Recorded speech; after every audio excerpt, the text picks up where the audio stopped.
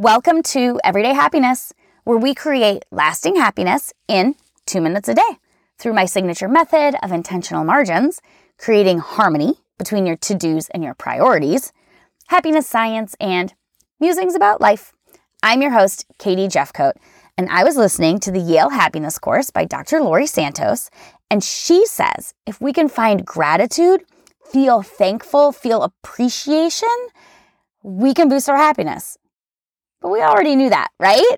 Well, studies have shown that even gratitude lists, like when you write out what you're grateful for, it scientifically boosts happiness. And more importantly, it thwarts this hedonic adaptation that we're trying to get rid of, this feeling of being used to everything around you, right? So gratitude also scientifically, which I think is fascinating, reduces physical symptoms like not feeling well. If you are grateful, you will physically feel better.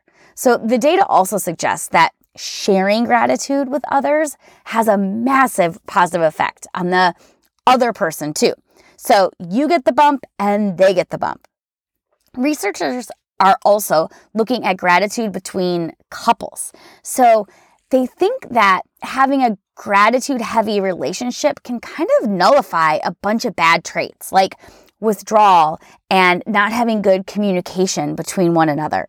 Folks that are feeling grateful are better off on the happiness scale. And frankly, it's better for your health to practice gratitude. So in that vein, I am so grateful for you for listening, subscribing, sharing, supporting this podcast. It really, really does mean the world to us. And I hope this gives you some inspiration on improving your happiness just a little through gratitude. Until next time, smash that subscribe button and consider leaving a 5-star review. We would really appreciate it.